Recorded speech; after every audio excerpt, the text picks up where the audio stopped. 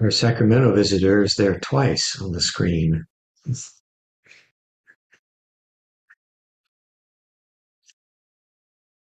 Welcome, Reverend.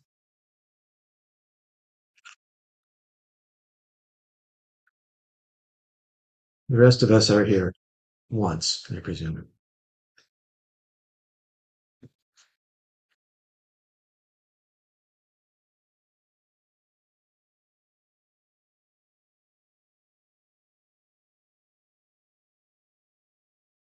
don't recall at this point whether I was going somewhere on a significant trip of some kind or my teacher was. One of us was going away somewhere. And so I asked my teacher if he and I should not meet again. Uh, did he have some parting instructions?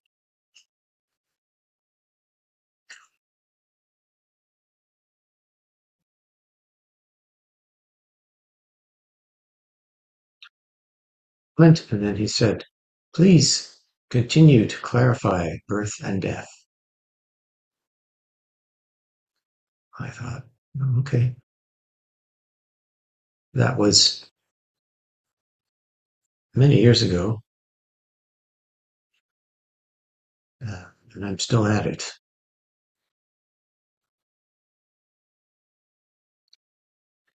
And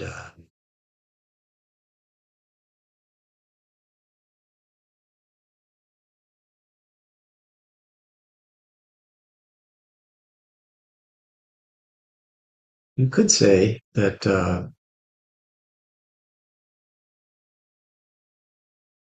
clarifying birth and death is the same as sitting in zazen. But actually, I think that's not completely right. It's close.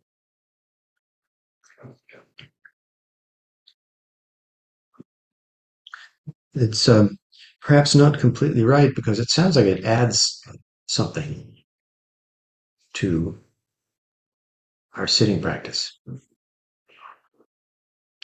as though there were sitting and then there were this other thing, clarifying birth and death. And that's actually not quite right.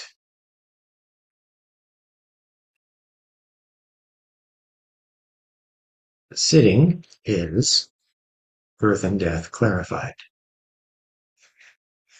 but it tends to take a long time for us to appreciate that.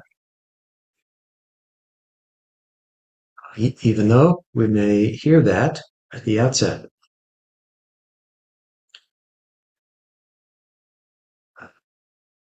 The very first time we enter a Zendo or a Zen temple, we may hear that teaching.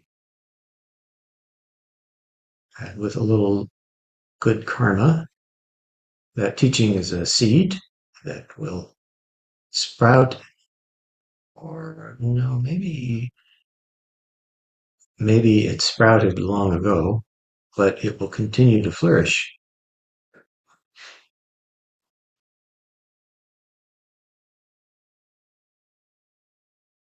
The the weight of uh, eons of habits of this body mind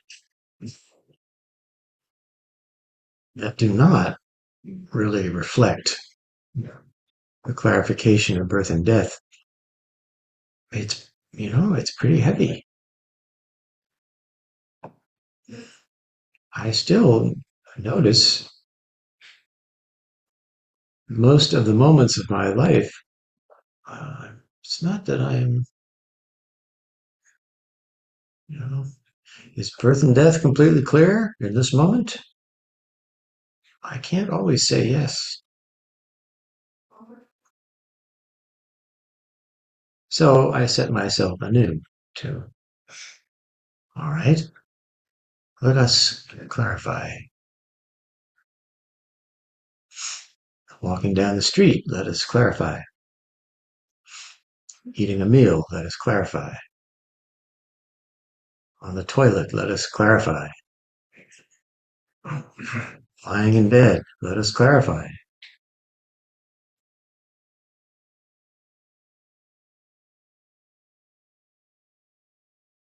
What is birth and death?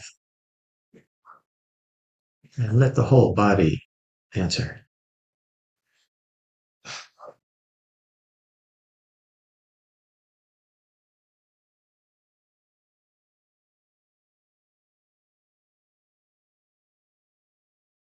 To the degree that we can answer without attachment,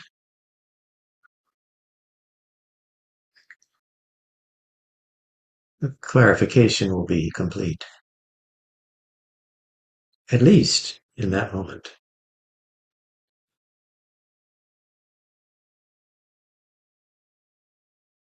And then perhaps we can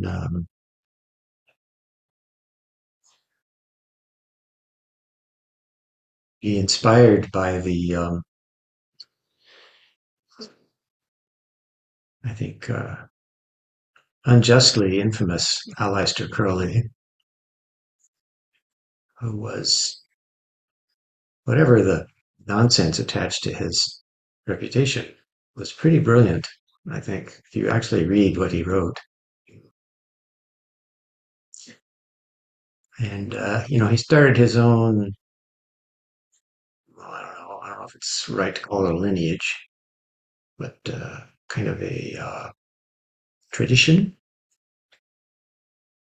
of Western esoteric practice known as thelema, which is apparently still going on to this day. Anyway, he said, each of us must be ready with their own force and fire to usher in the new eon,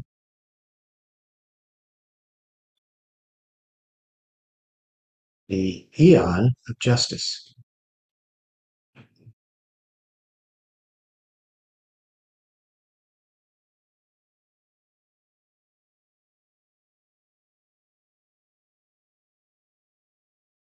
I heard that. I thought yeah, that's pretty good, actually. Obviously, that work is not finished.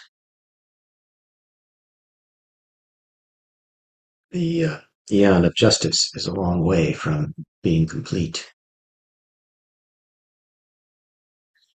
The whole notion of an eon is kind of complicated in Western esoteric tradition, so I won't attempt to explain it, but it does mean a new era. When I was still a kid, we used to talk about that. Some of you are old enough to remember the age of Aquarius. It's much the same thing.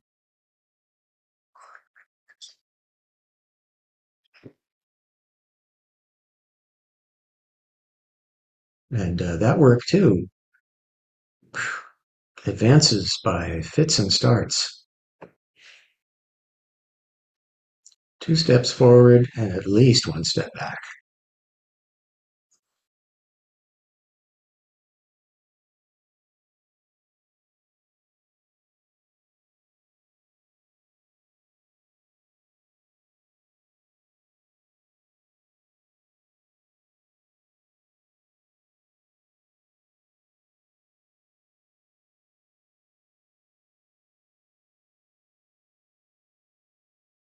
My Japanese colleagues would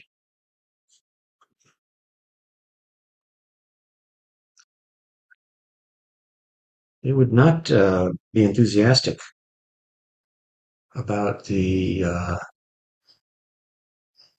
lack of frequency with which we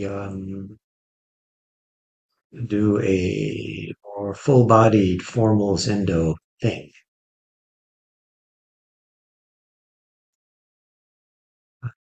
think I mentioned when the late Katagiri Dainian Roshi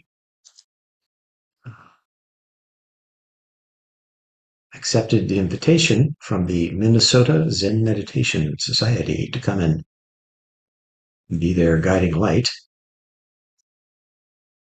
And he mistakenly accepted the invitation.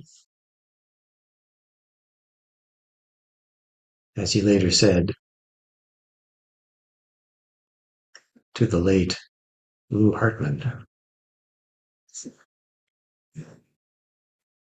at my age, I'm starting to notice how many people are late.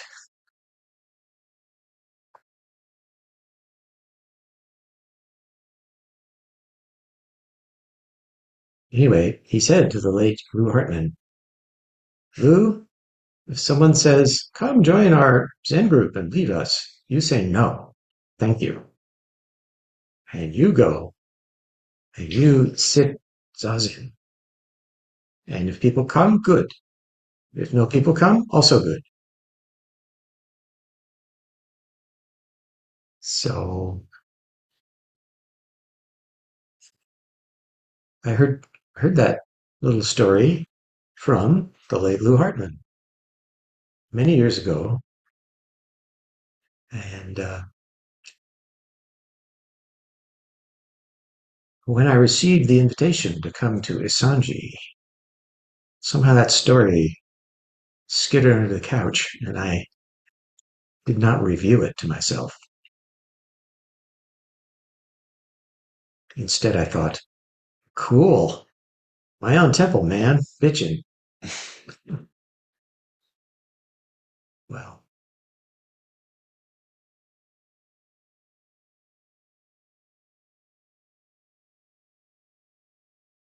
I lived for a little while in the far East Bay, actually not that far, in Union City, which is kind of a dreadful place. Pardon me, I don't mean to offend anyone, but it kind of is. And my teacher said, well, you should raise the Dharma flag there. And I tried and failed. First, I went to the Jodo Shinshu, the Pure Land Buddhist church, which is down there, and I've been there quite a while. And the congregation is mostly Japanese American. And I thought I was just going to meet with I don't know, the Reverend. And I wound up meeting with the whole board and talking to them about, oh, well, I just thought I'd come in, have a little Zazen group here, once a week. And they were very polite and said, oh, well, thank you very much and coming to see us, and we will be in touch. They were not in touch. This is an age-old Japanese way of saying no. So that didn't work. Then my then partner had a office for psychotherapy, which he was sharing, and it was vacant like 2 or 3 nights a week. So I put an ad in the paper. Come do sausage.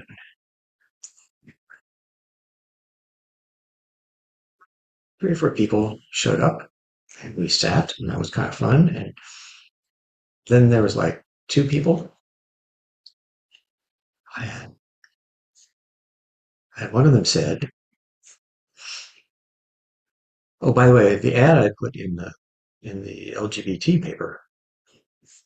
So that was one way to start. And of the 2 remaining folks, one said, "Even if no one comes back, don't give up on us." So I thought, okay, I won't. And they didn't come back, and I gave up. So I'm embarrassed to confess these failings, but anyway, this was preparatory to saying we don't usually have a doshi, the officiant, and a jiko who carries the incense, and a doan who rings the bells, and any of the other possible jobs that you can have in Zendo. We don't usually do that. Usually I sit over here and David, when he's not out of town, sits here and we ring a bell, have Zazen, ring another bell, stop Zazen, and then we chant a sutra, and then that's it.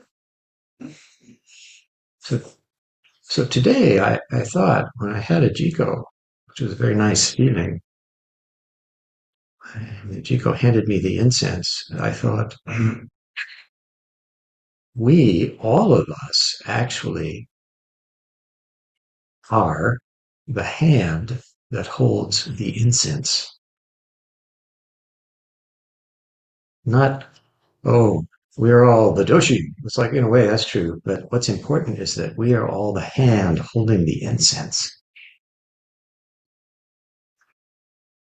And it's important to um, let that hand become accustomed to moving that way in this space, in this world of birth and death.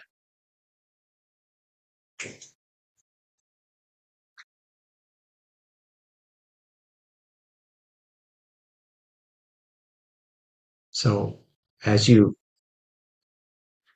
continue to clarify birth and death, please appreciate being the hand that holds the incense. There is no one else. And maybe this is one way to manifest your own force and fire as you usher in the era of justice. And maybe at the same time, that would be a good occasion to appreciate what William Blake called the, what do you call it? The pinpricks of eternity. He was obviously pretty good at that. In fact, kind of seems like most of his life was pinpricks of eternity.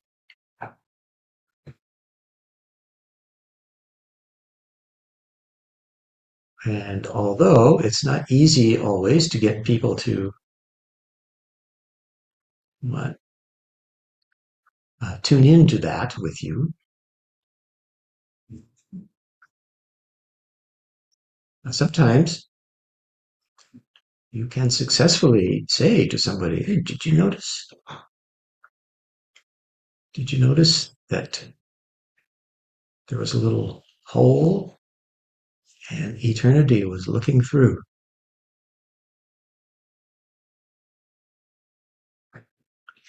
The light of the new eon was peeking through.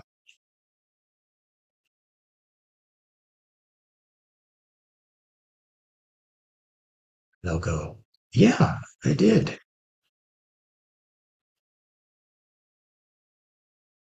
And then they'll go on and do something else, and that's okay. Because having borne witness to one pinprick, you can't undo it. There will only be more. No going backwards there.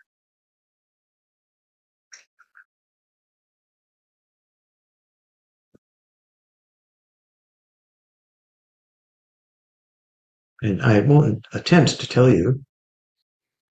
Maybe somebody's thinking, well, what is a pinprick of eternity? What is that?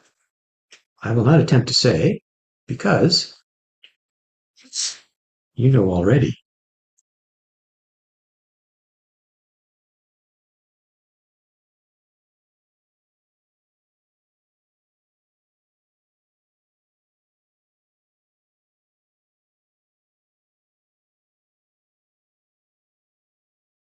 Pinprick of reality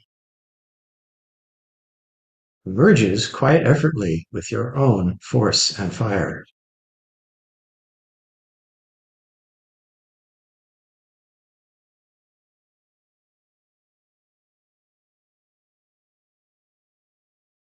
I will encourage you to continue to usher in this new era or eon.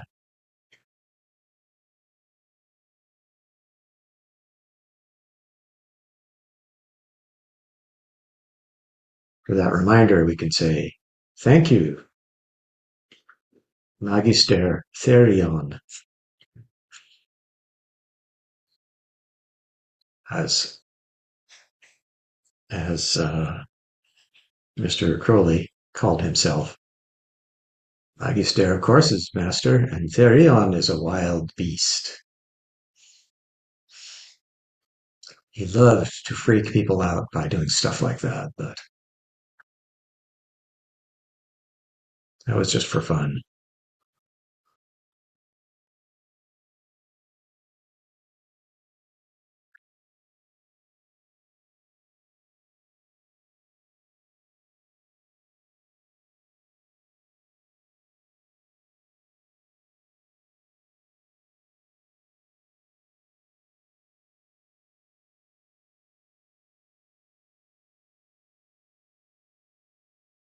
I often find that I am most at rest when I am talking to you all like this. So I thank you for the opportunity.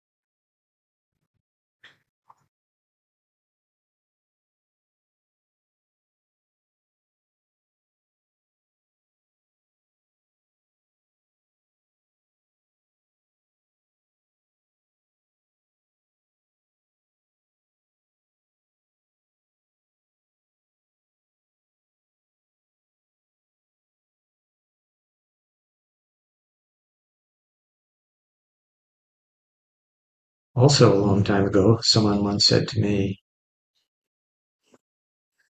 this was in kind of a formal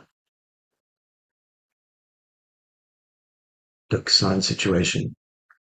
This person said to me, I, uh, I enjoy coming to talk to you because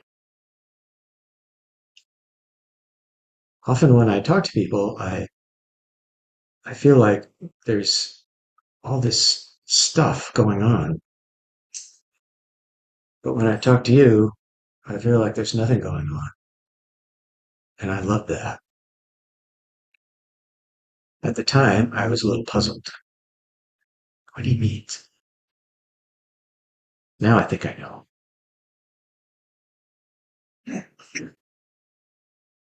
Thank you very much. This podcast was recorded at Hartford Street Zen Center, Isanji, in San Francisco. Please help support our temple by making a donation at hscc.org.